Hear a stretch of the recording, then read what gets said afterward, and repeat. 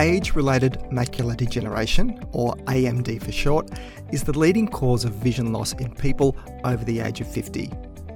AMD is a progressive disease seen as damage to the retina, which can lead to permanent central vision loss and even blindness. Good nutrition certainly is important for eye health, and for many years a range of nutrients have been specifically promoted as having a role in helping to protect the eye from AMD progression. Though much of the evidence to support the role of nutrition in AMD has come from observational research. But there have been some long-term clinical trials using specific nutritional supplements that give a clue to what may work. In this podcast, I profile the results from a follow-up study to one of the biggest intervention studies in this area.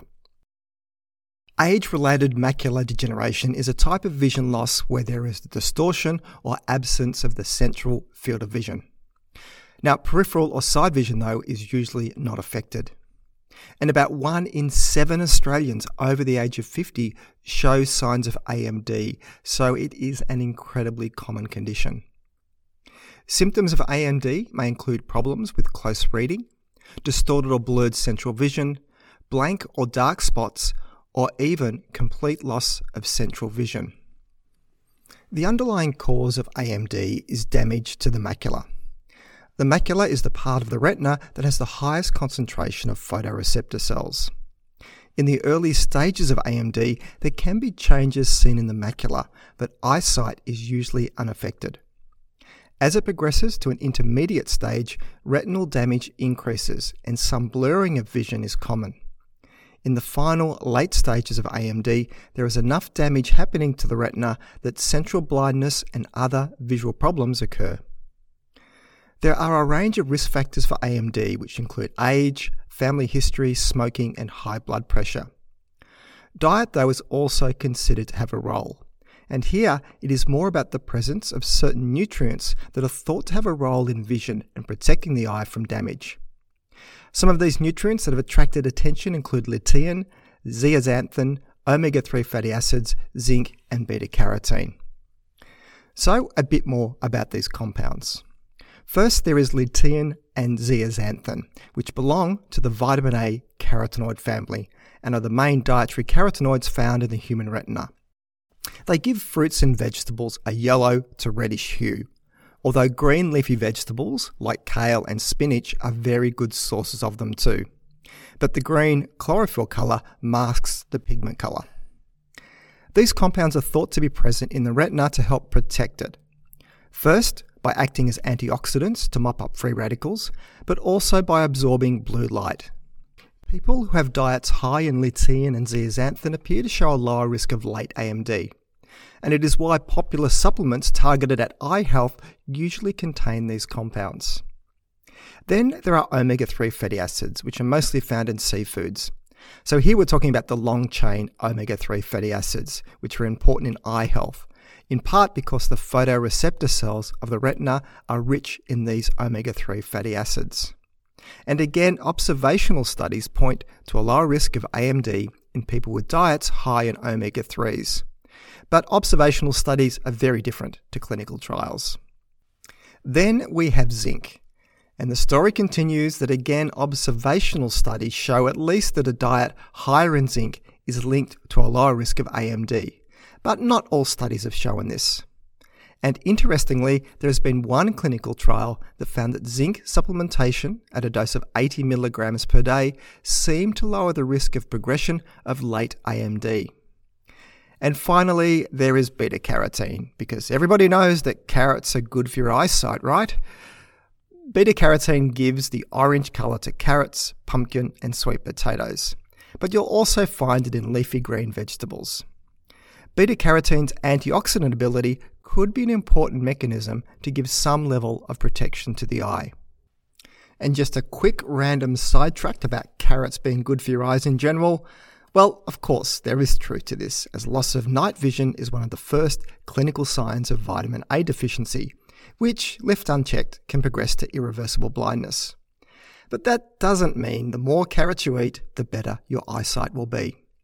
Where a lot of this advice came from was way back in World War II, when the British as a way to hide the fact that they had developed radar, and this was giving them an edge in intercepting and shooting down German planes, spread the propaganda that they were feeding their pilots lots of carrots to improve their eyesight, and this was the reason.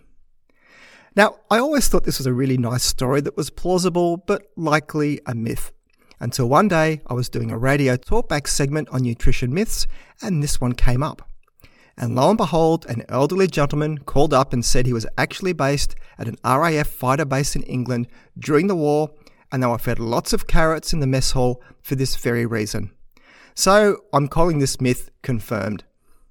Okay, back to the topic of the day now that your theory of nutrients and AMD is done. And on to the clinical trial that aimed to see if a combination of these eye nutrients could reduce the risk of progression to late-stage AMD. Now, firstly, the clinical trial has already been done and published some years ago. In fact, here we are talking about two related trials called the Age-Related Eye Disease Study, or AREDS, and the Age-Related Eye Disease Study 2, or AREDS 2. I won't go into all the details of these studies, as what I'm concerned with in this podcast is a follow-up study to the 5-year randomized controlled trial that was the AREDS 2. It examined whether various supplements could prevent the progression of intermediate AMD to late AMD. Older adults with an average age of 72 with intermediate AMD were assigned to a number of intervention combinations.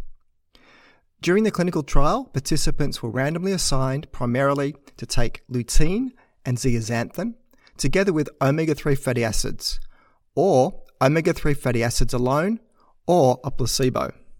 Then there was a second level of randomization that some of the participants underwent, where they were randomly allocated to take beta-carotene or a placebo, along with a low or high dose of zinc.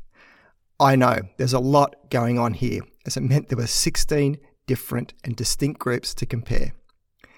At the end of the initial 5-year clinical trial, the participants were followed up every 6 months for another 5 years. This was the observational part of the study, which was done to assess progression to late AMD as well as monitoring the incidence of lung cancer. And I'll speak shortly about why they were interested in lung cancer. So let's get into the results, as that's what matters today. The combination of lutein plus zeaxanthin, the two nutrients that have the closest link to eye health, reduced the risk of progression to late-stage AMD by 9% compared to people who didn't take them, but they may have taken some other nutrients.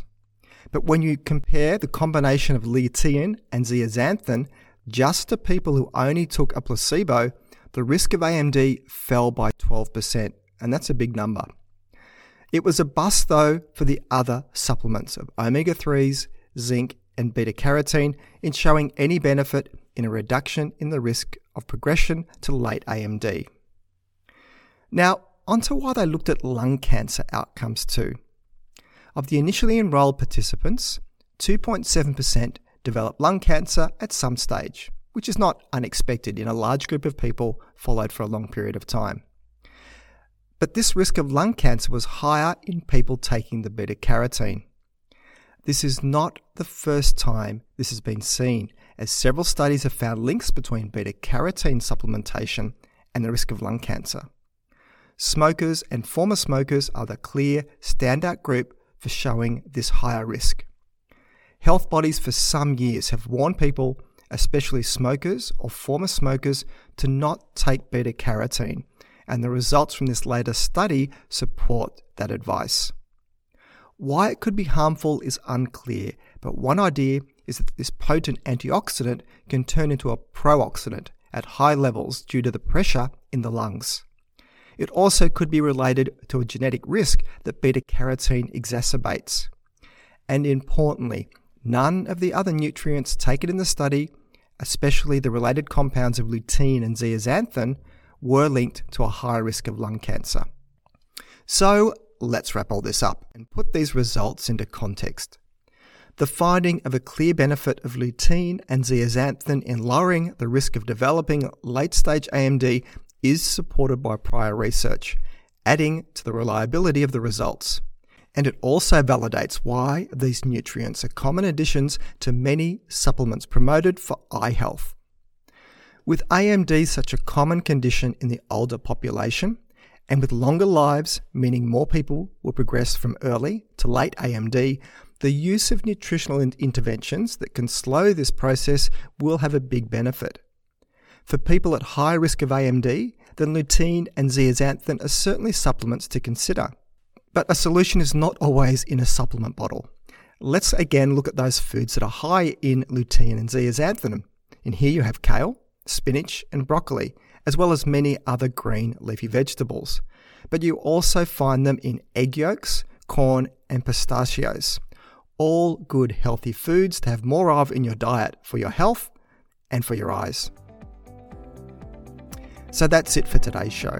You can find the show notes either in the app you're listening to this podcast on, if it supports it, or else head over to my webpage at thinkingnutrition.com.au and click on the podcast section to find this episode to read the show notes. If you find this podcast of value, then please consider sharing it with your friends and colleagues, or maybe even leave a review. This all helps increase the ranking and reach of the podcast, which means a big win for credible, evidence-based nutrition messages while helping to dilute out the crazy and making the world a slightly less confusing place. I'm Tim Crowe, and you've been listening to Thinking Nutrition.